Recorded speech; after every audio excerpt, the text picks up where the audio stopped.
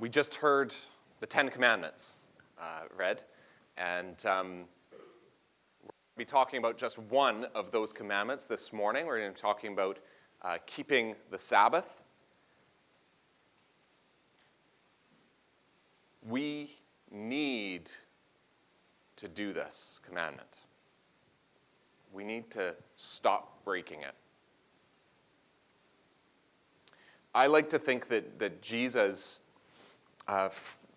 brings this commandment in a slightly different form in Matthew chapter 11, verse 28, where he says, "Come to me, all you that are weary and carrying heavy burdens, and I will give you rest." Doesn't that sound nice? Doesn't that sound good? How many of us go through our life and we feel that we are weary and carrying heavy burdens? And Jesus seems to make it so simple. Come to me, and I'll give you rest from those burdens. Come to me. Why do we need this rest so badly? Why do we need this Sabbath? Why is this important?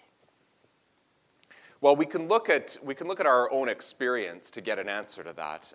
It seems to be kind of an obvious kind of need, and you can even go into psychology and all of that to try to figure out, well, what do we really need in terms of rest? That it seems like when you're able to have a day of rest, that you actually are better, you're more productive during the week. You actually need that. You can look at that kind of thing. You could just look at your own life of times when you have been very busy, or maybe you're in a time right now where you're very busy and you just desperately want rest. So it just seems like, well, I do need it.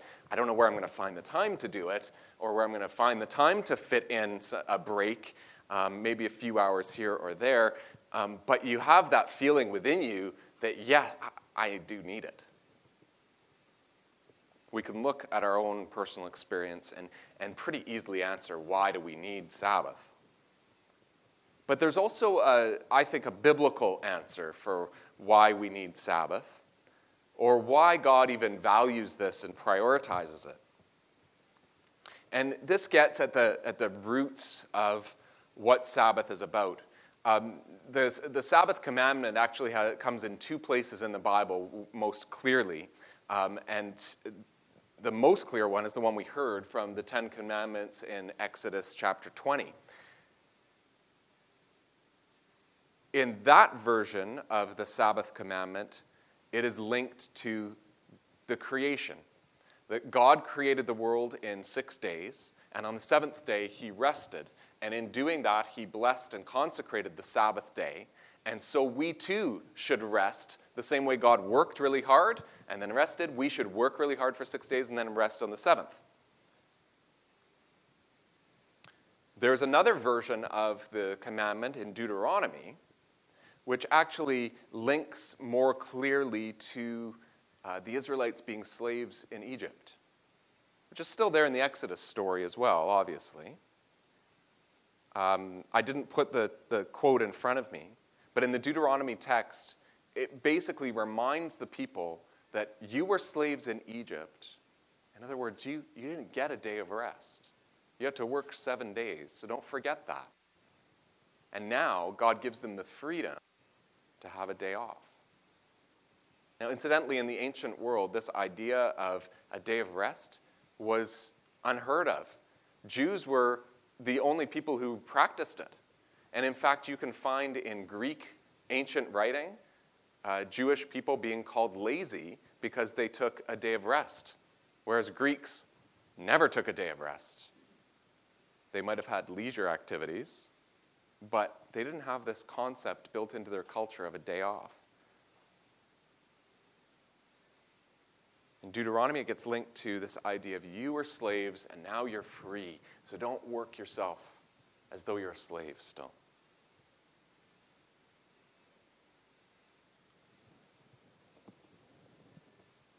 Now, I think what happens in Genesis in creation is the sixth day of creation is really quite important. That's where all the animals are created and where human beings are created. And when human beings are created, they're created in the image of God. And so there's this idea of, well, we maybe are reflecting a little bit about who God is, and maybe we ought to do that as well. If God worked and rested, we should work and rest. But God also gave something else to human beings on that sixth day of creation. Does anyone know what God said to the human beings on that sixth day? Not the Adam and Eve story, before that. What did God give to human beings?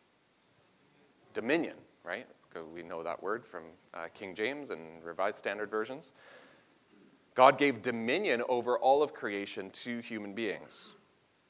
Now, this is actually quite interesting because what we end up doing with this idea of dominion, it's not, by the way, a dominion is not supposed to mean we can do whatever we want with earth, with creation, yet human beings have done a great job of doing whatever we want. It's a trust from God, a stewardship from God, is our form of dominion over things. But what we do as human beings is we kind of think, well, now we have control over stuff and over our lives. And eventually what we do is we will do things like, we'll create things like slavery. And we'll enslave other people, whether it's actual real slavery or not. We'll hurt one another.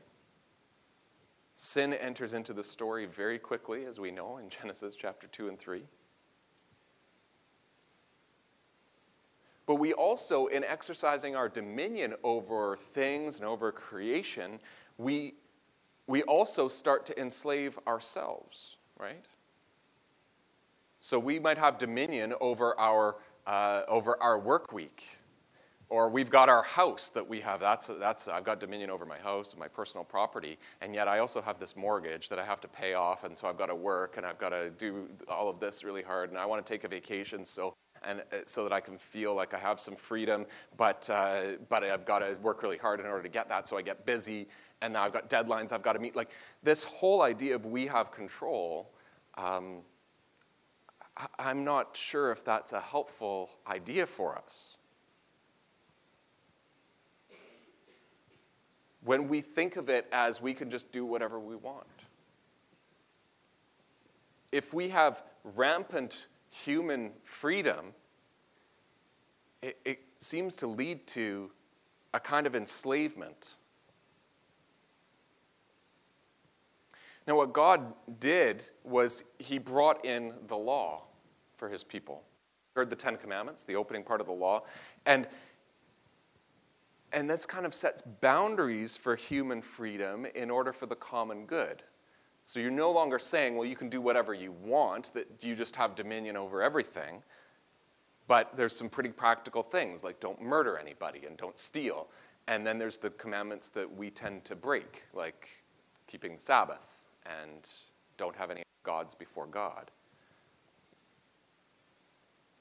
And coveting things that your neighbor has. But boundaries for human freedom. The tough part is that as soon as we have a law in place, then there will be people that will want to turn others into slaves of that law. They will exercise their dominion in such a way that says, well, if you break any of these, then that's terrible. And so by Jesus' time, you've got people, generally the Pharisees were a sect that what they did was they built a fence around the law. We don't want to touch the core laws. We don't even want to get close to breaking those. So we'll make other laws that prevent us from ever even getting to those inner laws. So by Jesus' time, you had a whole groups of people watching you. Are you breaking a law or are you not breaking a law? So even the law, which was really supposed to give us boundaries for human freedom for the common good, has now kind of been this tool of enslaving people to, you better fit this mold in this box. Now, we get hints of God's overall and overarching solution in the Old Testament. We sometimes want to just jump to Jesus in the New Testament, but we get hints in the Old Testament of what is going to come. And it was interesting, this came up last week, talking about Jesus as Son of Man. And I want to read to you a section from the book of Daniel that starts to shift how we understand our dominion over things and over ourselves. And that's that there is one coming who will be given full dominion over all.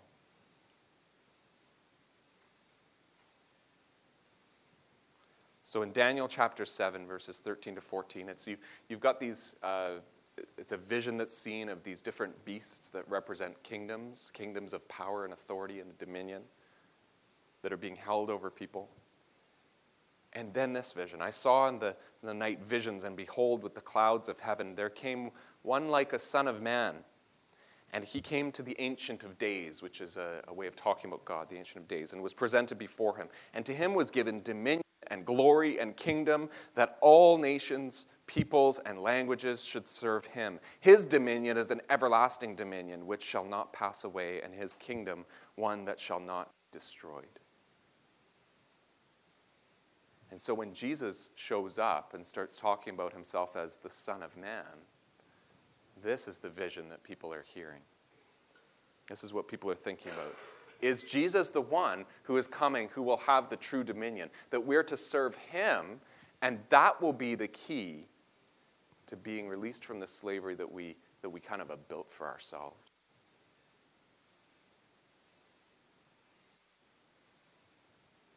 And you'll notice that Jesus gets himself in a real mess with the Pharisees.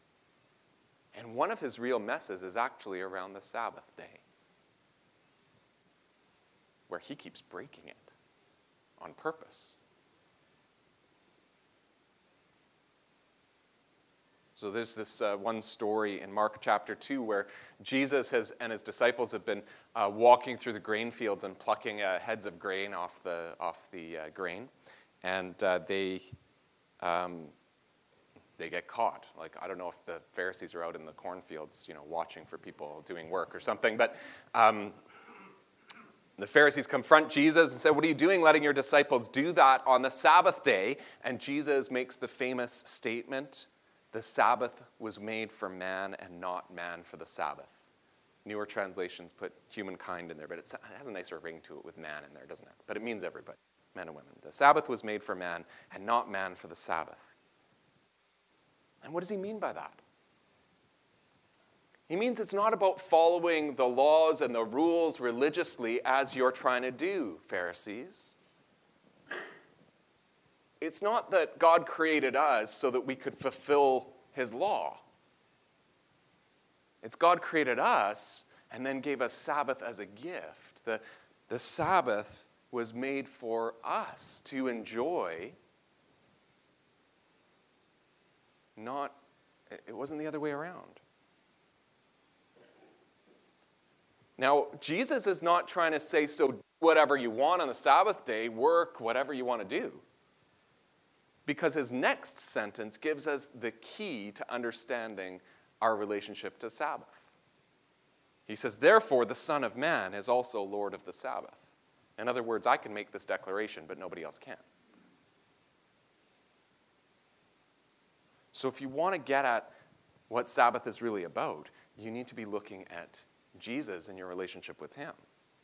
The Son of Man is also Lord of the Sabbath. He has dominion even over the Sabbath and the laws.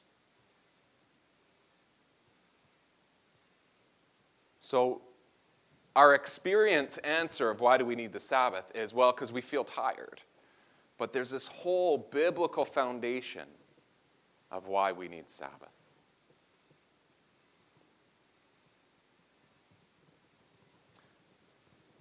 When we practice Sabbath, what we are doing is we are acting out that we are not Lord. We're basically saying we're relinquishing the dominion that God has given us.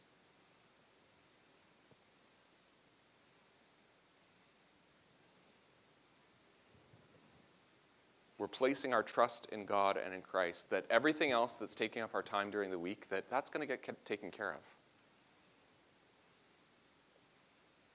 It's going to be waiting for us on Monday morning. When we practice Sabbath, we are basically saying that, no, we aren't in charge. Jesus is. And it's an act of trust. I actually think next week we're talking about giving, and I think those two spiritual practices are probably the ones that build trust in God the most. And aren't they the ones that we have real trouble doing? Taking time off and giving away. Now, the Sabbath commandment has two parts to it. One is remember the Sabbath, and I think most of this sermon is actually about remembering the Sabbath, understand its roots, have it in your mind, well, why should we practice the Sabbath? Even beyond I feel tired, I feel worn out, so I need some time off. There's the why practice it, but the other part of the commandment is keep it holy. And that is not so much about, well, why do we need Sabbath? That is more about, well, how do we practice it? What does it mean to practice the Sabbath? What does it mean to keep the Sabbath holy? Now, we have trouble with holiness and understanding what that word even really is. At its root, it means set apart. And you can think of it that way, saying, okay, well, there's 6 days, and then there's one day that's set apart. But you need to get at, well, what is it set apart for? And really, the only clues that we have in Scripture is that it's set apart to do no work. But there's something else to holiness, which I think we have trouble tapping into and knowing exactly what it is. Now imagine if my jacket was troubling me. I wanted to take my jacket off, and I need a place to hang my jacket. And I go over here, and I'm just going to hang it right here.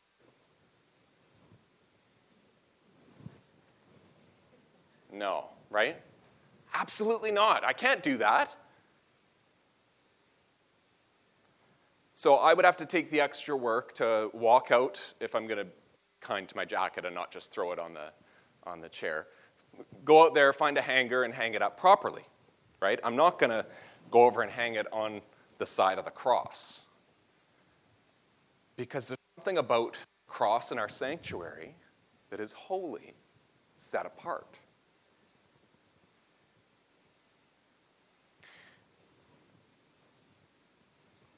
But that's how we treat the Sabbath. Oh, I'll just get that little bit of work done. Rather than doing the extra work of figuring out how can you do that work on the day that isn't holy, right? Like, I don't have time now to make you wait while I go and hang out my jacket, so I just put it back on.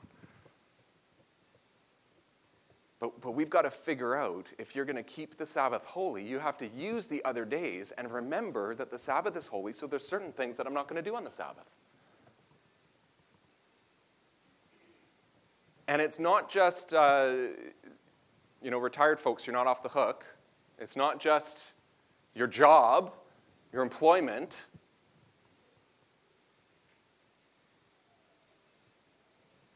It's, housework.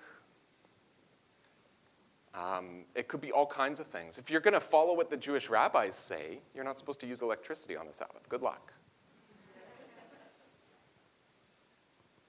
But imagine if you did that. Imagine if, the kids wanted to play video games, but imagine if part of your Sabbath was, I'm going to limit as much as possible. I'm not going to send emails. I'm not going to turn the TV on.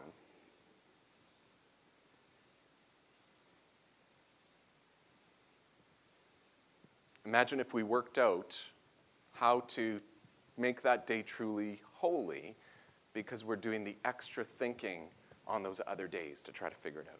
So if you go back far enough, people would even, right, they prepare their meals the day before the Sabbath in order to just do the bare minimum on the Sabbath, just to lay the food out.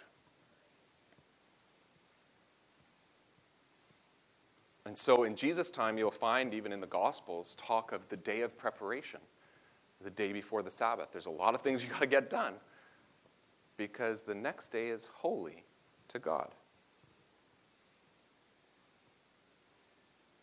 I think maybe that gets a little bit at this idea of holiness. It is set apart, but there's something else about it.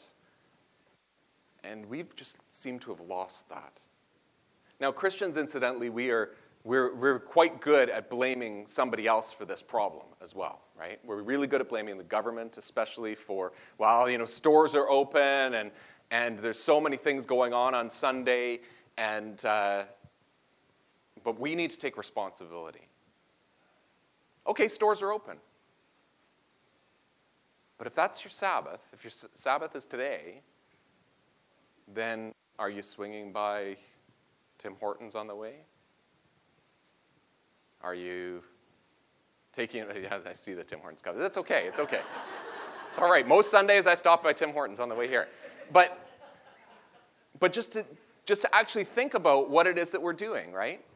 And if on one side of our mouth we're saying, oh, things are open on Sunday, yet we're actually going out and we're shopping, well, we can't do that.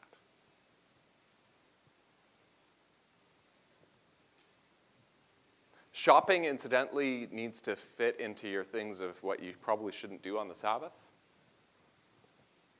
Because you'll notice in the commandments, it's not just about, well, you have to practice your day of rest. You also are responsible for your slaves, and everyone in your household also has to have a day of rest. And if you want to translate that to today, because most of us hopefully do not have slaves,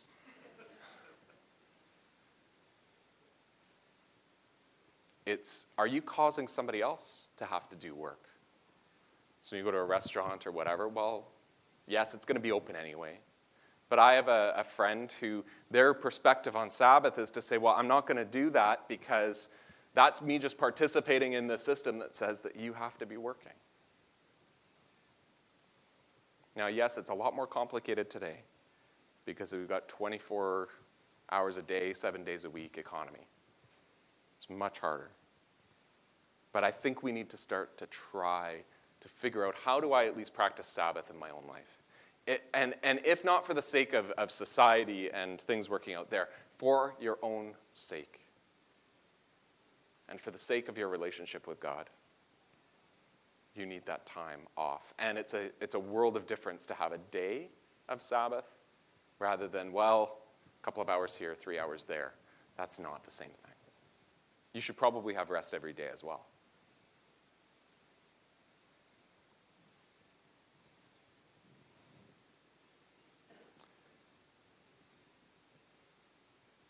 The end of the quote that I started with from Jesus from Matthew 11, "Come to me, all you that are weary and carrying heavy burdens, and I will give you rest."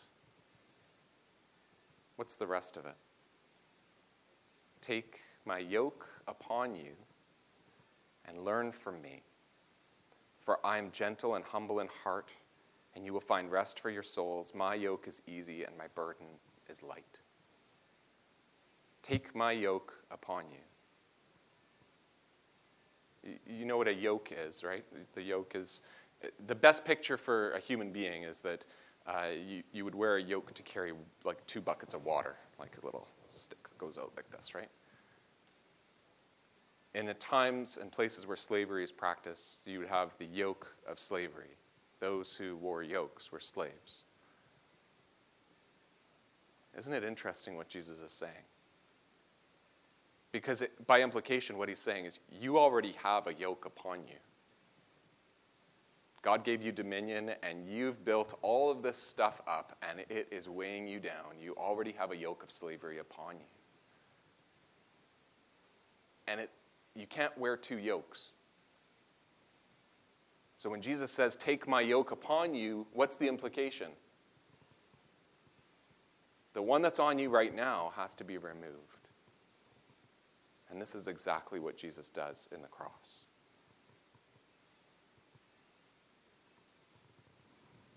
You want to practice Sabbath and get true rest. And Jesus gets at the heart of the matter because he's not saying, get rest from your physical labors. What does he say? If I'm gentle and humble in heart, you will find rest for your souls.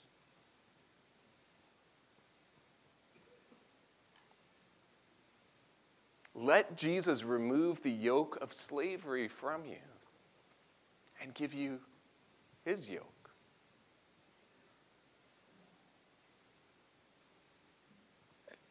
That's actually what true freedom is. True freedom isn't, I can do whatever I want.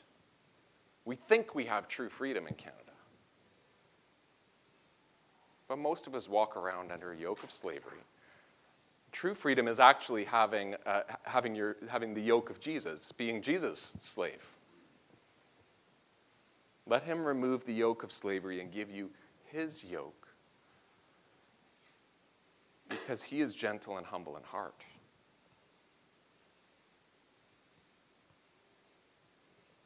His yoke is easy and his burden is light.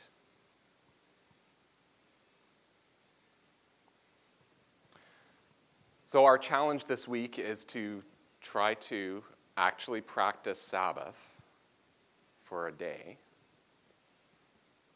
And if you already do that, I actually do this on Fridays. It's very hard for me to do it on Sundays. Do this on Fridays. But lots of Fridays, things creep in. Not necessarily church work, but housework and all kinds of things happen, right? So try to plan your week, whatever your Sabbath day is. Try to plan your other days so that you can actually take the Sabbath. And go a little farther, even if you're someone who takes Sabbath, go a little farther with it than you might normally. So you might say, well, okay, this week we're gonna turn off the TV, or this week our Sabbath is not going to include going out to eat at a restaurant, or something. Figure out a way to go farther with the way you keep Sabbath. What makes sense for you. This is really important to me. Some of us might not really believe and have trouble with our faith, and our faith doesn't always lead to changed actions. So I can talk to you all I want to about Sabbath and about what we should believe about things, but that doesn't necessarily always translate into changed action. But the interesting thing about changing our actions is it often leads us and moves us to better belief. It's really interesting. So like I said, I think Sabbath actually builds our trust in God and in Christ. Probably more than listening to, 52 sermons. So I'd really encourage you to keep Sabbath, because it can lead you to a better faith, a more in-depth faith. Let's pray, and then we're going to hear a song. Let's pray. Loving God, we thank you for the gift of Sabbath that you give, the gift of rest. We pray, oh God, that you can help us by your Holy Spirit to receive that gift, to take it, to keep the Sabbath holy and devoted to you. God, we pray that you can grant us your rest. Help us to allow your Son to remove the yoke of slavery from us and replace it with his yoke. Help us to be his servants and to enjoy the life that you have given, not to be bogged down by rules or regulations or laws or the stresses of life, but to embrace the joy that Jesus gives. We pray now in his name. Amen.